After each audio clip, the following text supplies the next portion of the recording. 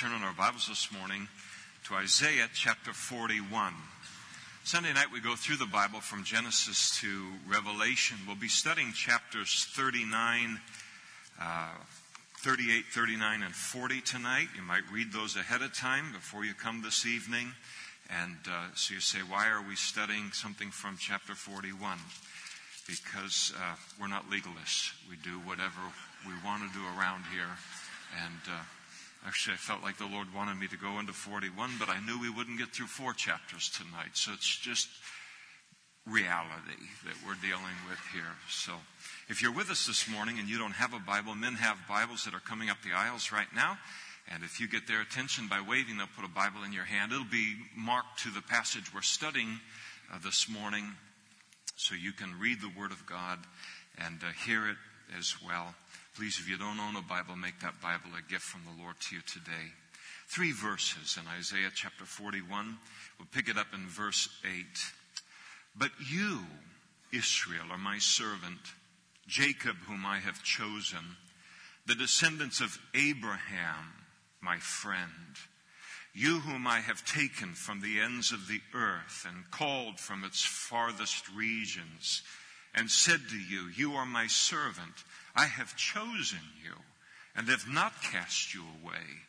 Fear not, for I am with you. Be not dismayed, for I am your God. I will strengthen you. Yes, I will help you.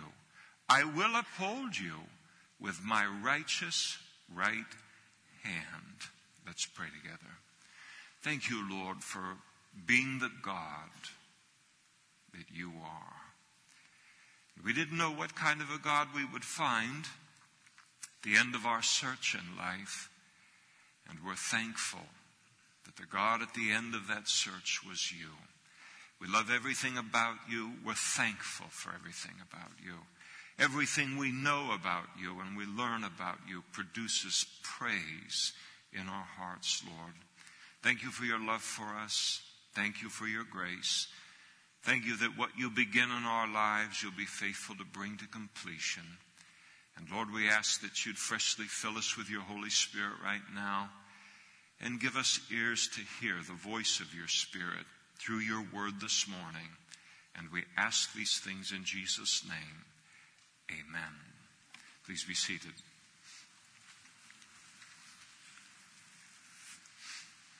In chapter 40 in the book of Isaiah, the book takes a dramatic turn.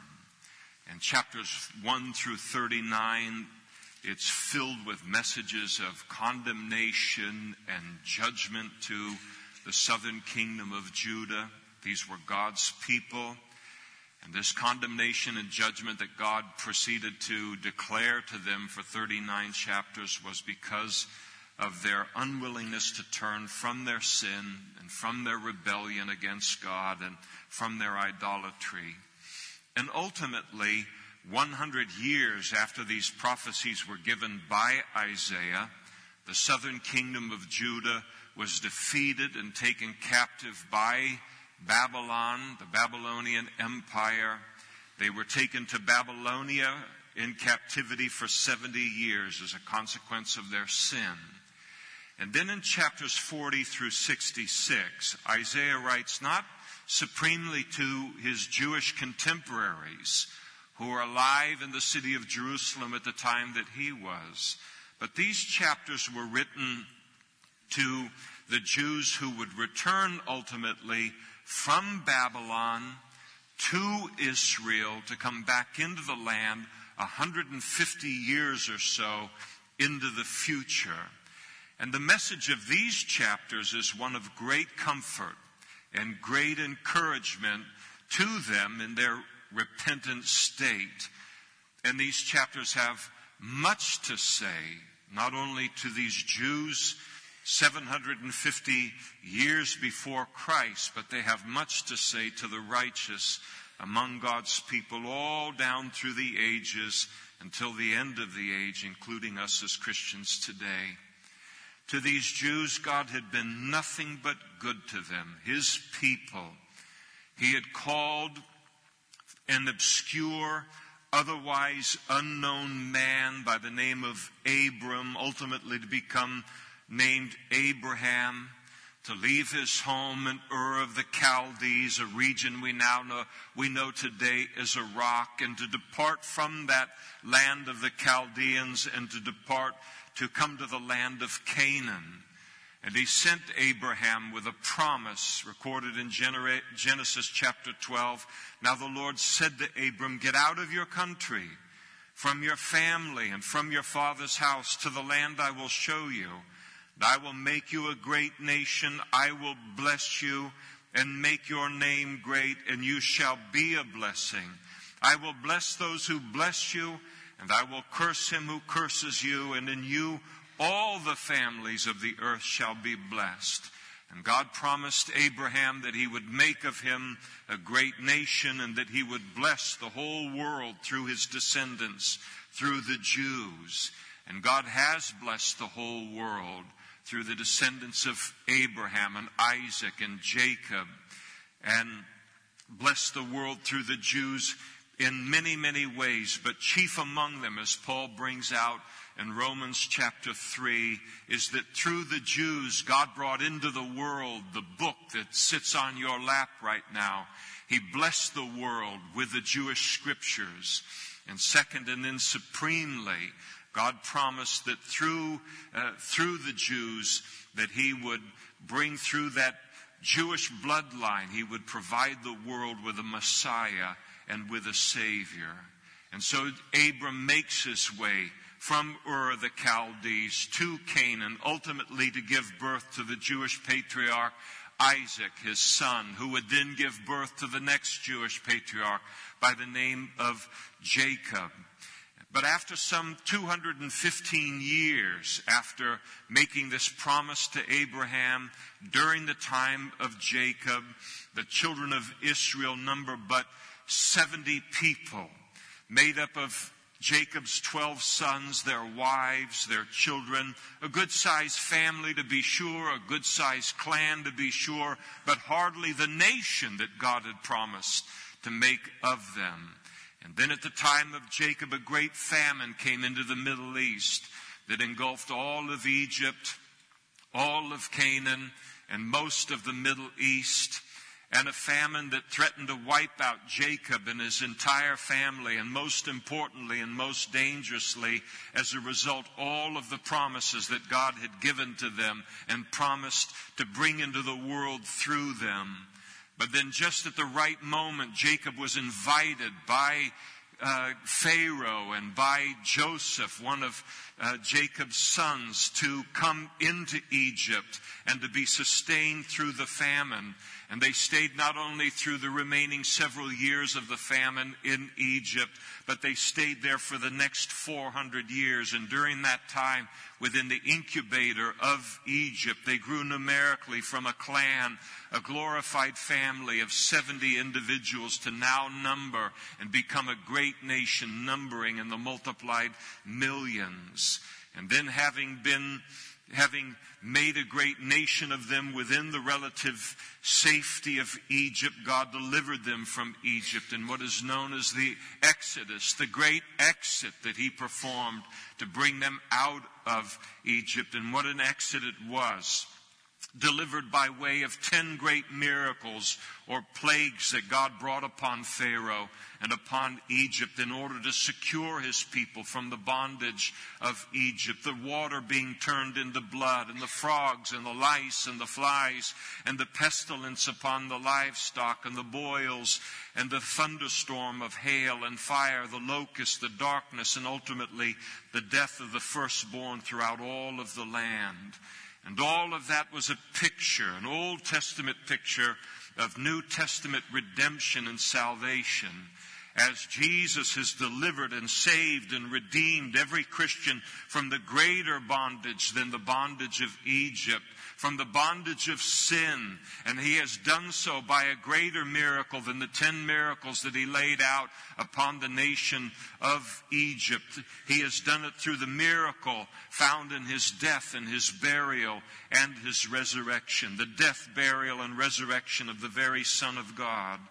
And so they moved from the bondage of Egypt into Canaan, a land flowing with milk and honey, where they discovered not only life, but in the words of Jesus, life more abundantly.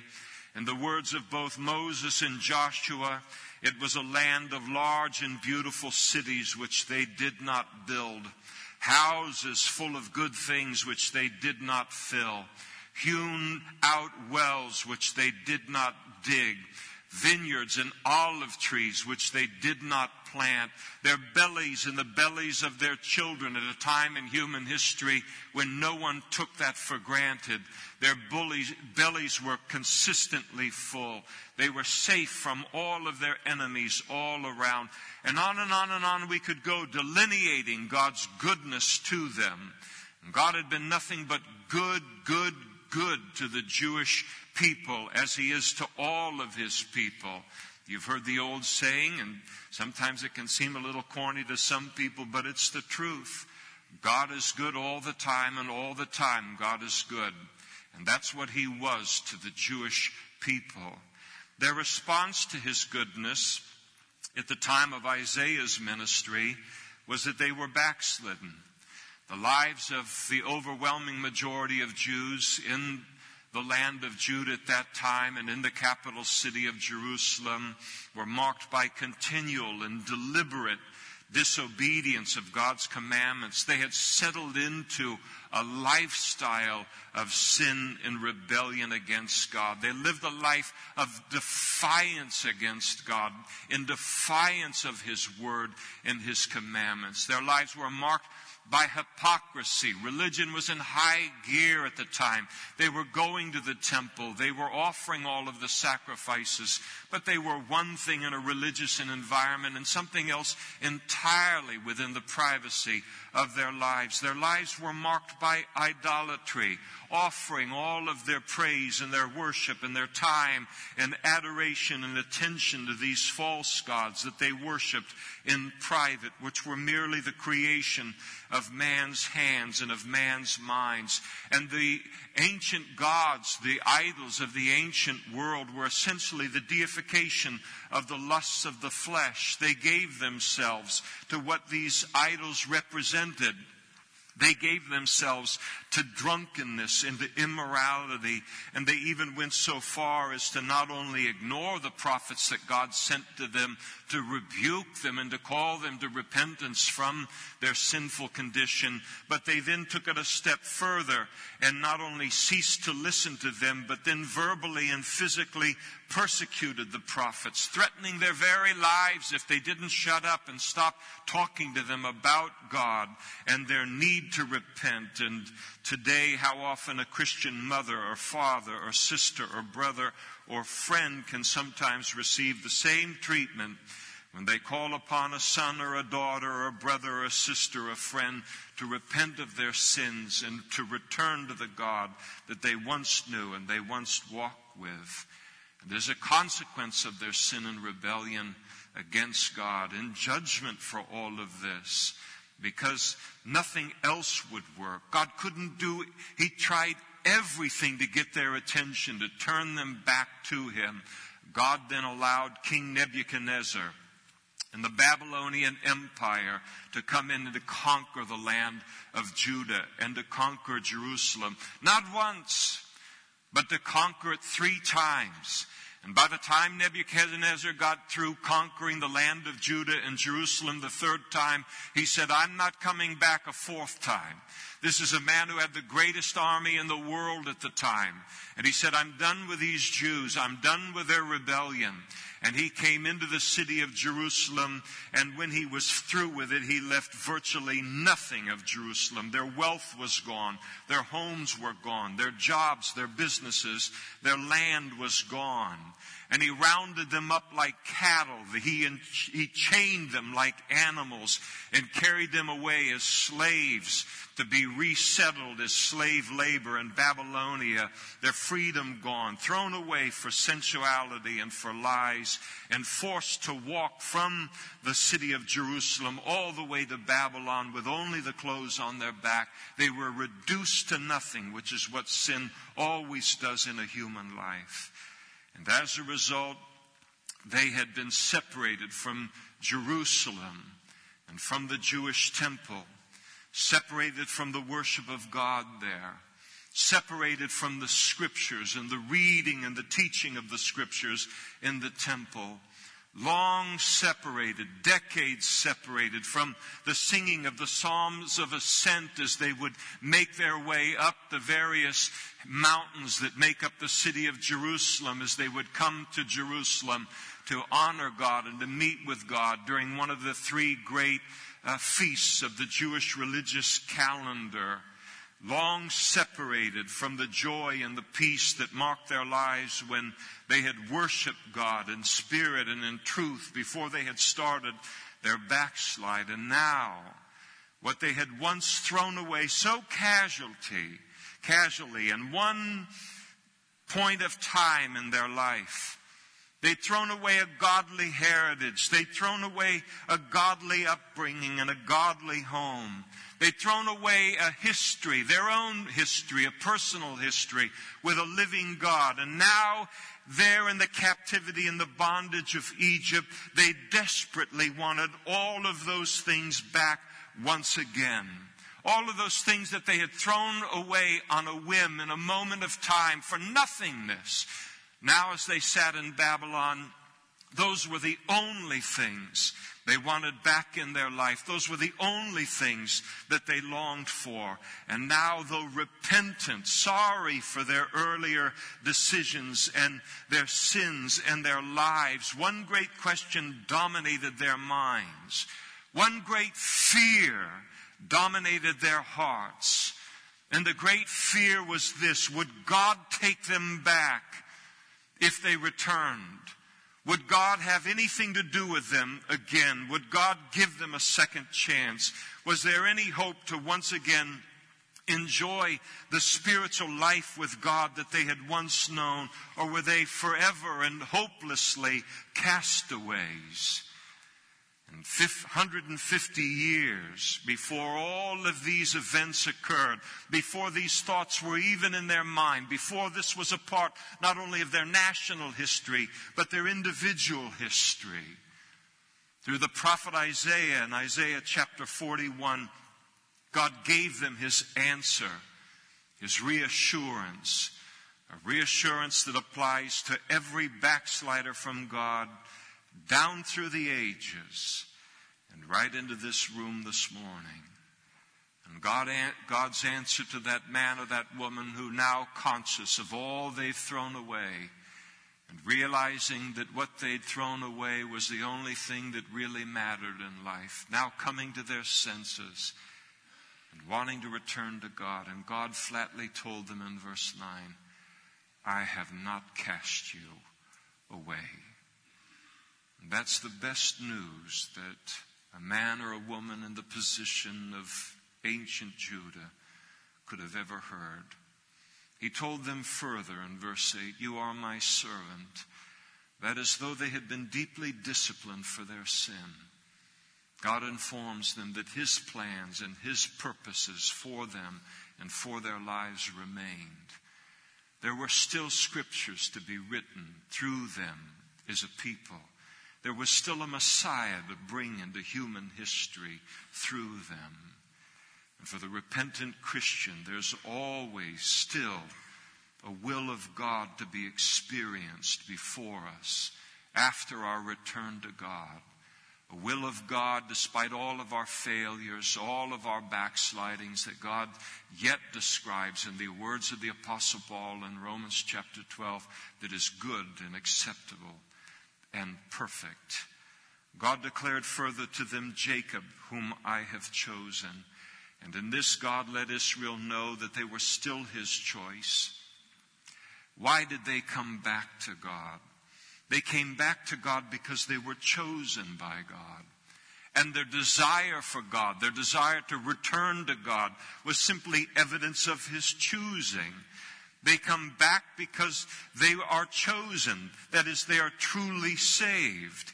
They truly have been born again by an incorruptible seed, as the Apostle Peter put it. Such a person may enter into a pigsty, as Peter puts it in his language. A person may leave God, know God, leave Him, throw all of that heritage and all of that history away, find themselves in a pigsty and covered with all of the slop of the world. But a person who's been chosen by God, a person who's truly been born again, may visit the pigsty, but they will never stay in the pigsty. They will never live the rest of their life in the pigsty. They will never die in that condition. And the reason they will never do it is because God has chosen them. God has called them. They've really been born again by God. A true spiritual birth has occurred in their life. You are not saved on the basis of your faithfulness, but saved based upon the undeserved favor and grace of God. You do not return to God from backsliding on the basis of your own goodness or faithfulness, but on the basis of His grace. Don't wait another moment. Don't wait another Sunday to come back to God. Don't wait until you feel like I've got to clean up my life for some period of time. I backslid for 6 months. I backslid for 5 years or for 2 years. And now for 5 years or 2 years or 6 months, I've got to do my penance. I have to keep a distance from God. I've got to prove to Him that my heart is sincere. Somehow I've got to clean myself up enough to make myself acceptable to God. And we put these periods of weeks and days and months and even years sometimes between the moment that we want to turn back to God and the moment that we actually do, because we wonder, can we come back home to God? Will He really accept us? And God says, Jacob, whom I have chosen. He's chosen you. You want to come back because He's put that want to in you. There's no reason to wait another day, not another Sunday, not another minute, not another hour. He declares further to them in verse 8 that they are the descendants of Abraham, my friend. You are the descendants, one translation puts it, of my good friend, Abraham. In other words, you're the beneficiaries of my relationship with Him. If they could return to God, the idea is, from so deep a backslide and so deep a chastening on the basis of their relationship with their father Abraham, then what this speaks to us this morning is how much more can we return to God on the basis of our relationship with Jesus, His Son. But he goes further in verse 9. And he declares, you whom I have taken from the ends of the earth and called from its farthest regions. In other words, God declares that even in their backslidden state, God had kept His eye upon them all of that time. They thought they were far from God. They thought that they'd run from God, that God was no longer watching them, or if He was watching them, it was to destroy them. They had no idea of the commitment that God makes to a human being in His Son.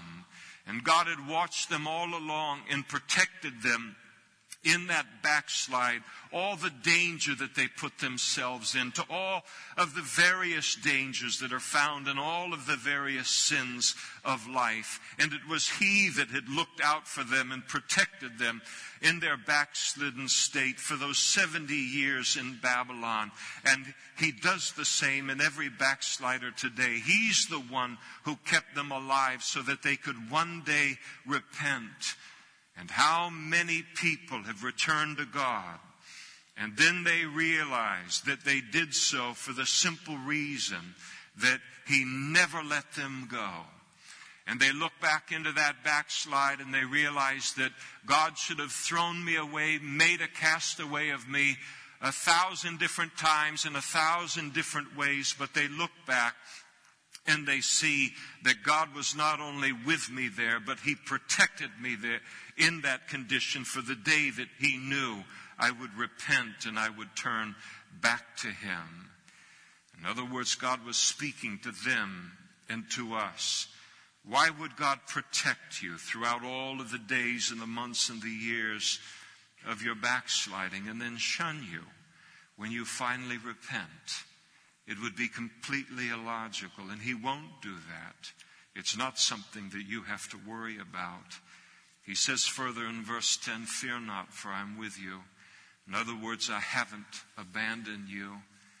He said, be not dismayed, for I am your God. No matter where you've been or what you've done, and what anybody else thinks of you as a result of what you've done and where you've been, it doesn't matter if your name is mud now, your name is a curse word within your family or within your neighborhood or within your city. God says no matter what anybody else thinks of you as a result of what you've been and who you've been and what you've done, He says in this, be not dismayed, for I am your God. I will identify myself with you as my God, as your God. When all of the world wants nothing to do with you, wants nothing to do with your name, with your history, wants no association with you, crosses the street so they don't have to say hi to you or see your face, He says, I will never ever shun you. I will not pretend that I'm not your God and that you are not my child. I identify myself with you and with your history in your return to me. I'll tell you, that's music to a backslider's ears. He said further, I will strengthen you. Return to me without any thought that you can't be successful in walking this life that you once left, of walking a life of holiness and Christ-likeness. I will strengthen you to do it. What bondages have you picked up in your backslide? What addictions have you picked up in your backslide? I am stronger than all of them, and I will lead you yet into the fullness of the Christian life. I will help you, he goes on to say in verse 10, and then further, I will uphold you with my righteous right hand. And the right hand and the right arm always speaks of power in the Bible. The right arm, and of course most people in life are right-handed, they're right-armed. It's our strongest arm. And it speaks of the fact that it is, when it talks about God's right hand, His right arm, it's talking about His power. And His power and His presence is always the guarantee of success. And God is promising the backslider, I will be faithful to use all of my power to uphold you and to protect you. And that was His commitment to them. And that is His commitment to us this morning.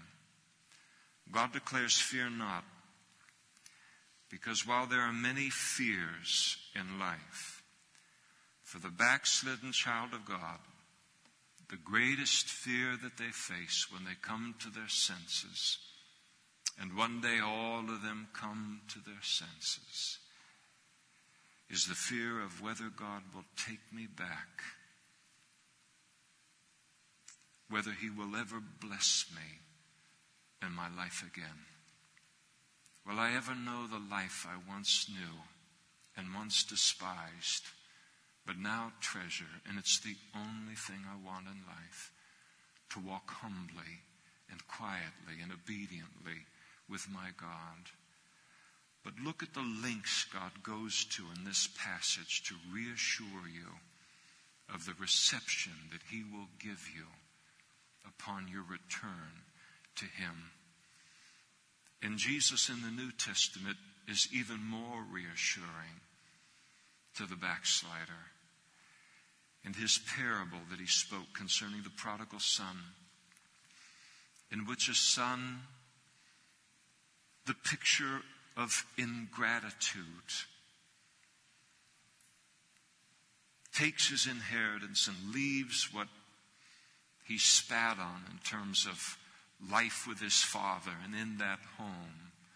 And all of the blessings that he took for granted. He was smarter than everyone else, even his father. Give me my inheritance. I don't even want to wait till you die to get it. Imagine the arrogance and the pride of such a son. And the father delivered his inheritance to him, and he went out and he wasted long years in sin. And separated from his father, he longed to return ultimately home. Now he appreciated all that he had once had and had thrown away. But the great question in his mind is this great question that was in the mind of the children of Judah when they were leaving Babylonia and returning now to Jerusalem. He wondered if his father would have him as a son once again. And he made up the speech when he would meet his father. Listen, I'm not worthy to be even called one of your servants. I don't expect you to restore me as a son.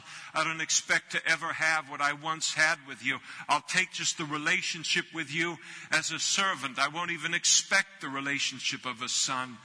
And as he's working out this whole speech that he's going to give to his father, as he returns to him, he was doubtless shocked when his father, upon seeing him return from a far distance, had compassion on him, ran to him, fell on his neck, embraced him, and smothered him, in the Greek it says, with kisses. An amazing picture in the Bible. And how about you today? Do you need to return to God this morning? But you wonder, will He take you back? Will He give you another chance? Is there any hope at all that you could once again experience the spiritual life with God that you once had? And in your former foolishness, now a foolishness long repented of, that you could have that relationship back and all of its intimacy and life and all of its glory. And the answer is found in both the Old Testament and in the New Testament. There is hope. He will take you back. He will give you another chance.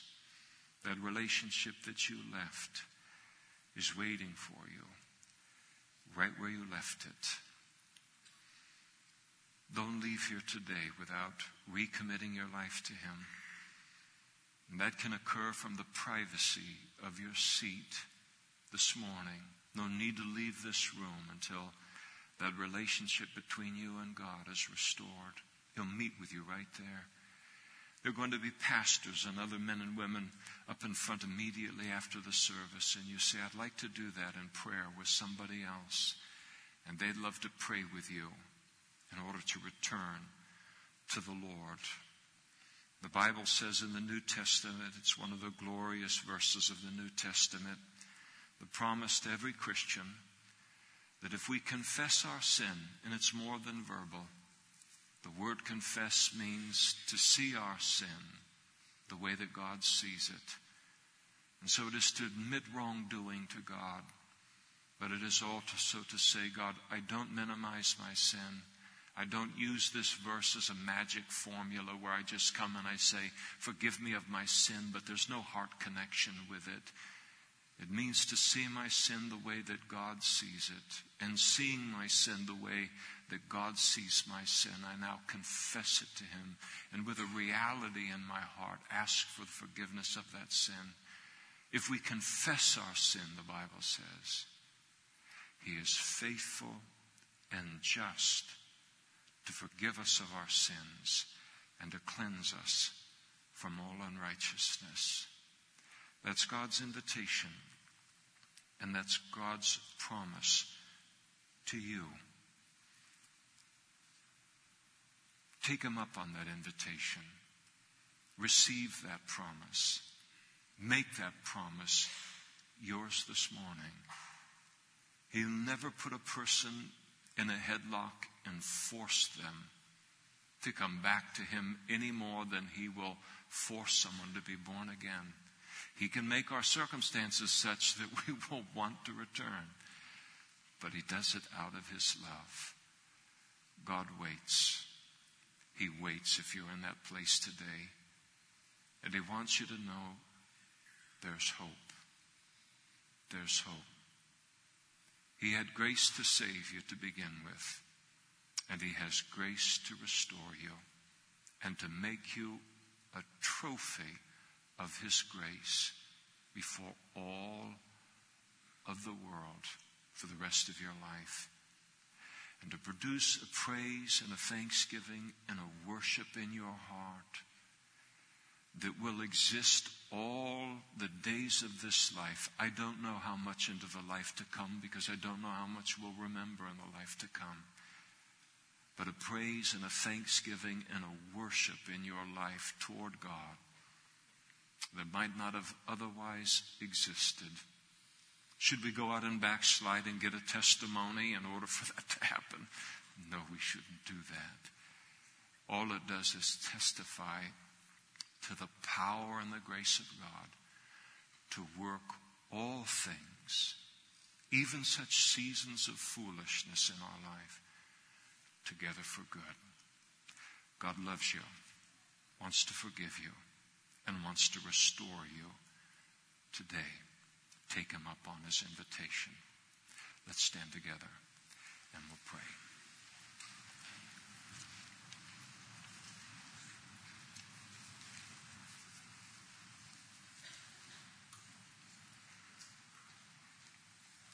Let's pray together. Lord, we would never believe it unless you told us in your book. We would never demand it. We would never expect it unless you spoke it to us right from your lips.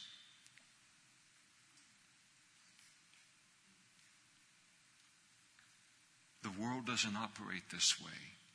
Relationships in this world don't operate this way. Lord, it's a one strike, a two strike, a three strike, and you're really out everywhere in the human condition. And yet here you are, so different from the world that we live in that it can make it hard for us to actually believe that this could be true. And we pray, Lord, for the witness of your Holy Spirit upon the heart of every man and every woman for whom this message was intended today. And that it wouldn't be a thing that this morning that they would just say, yes, now I believe it.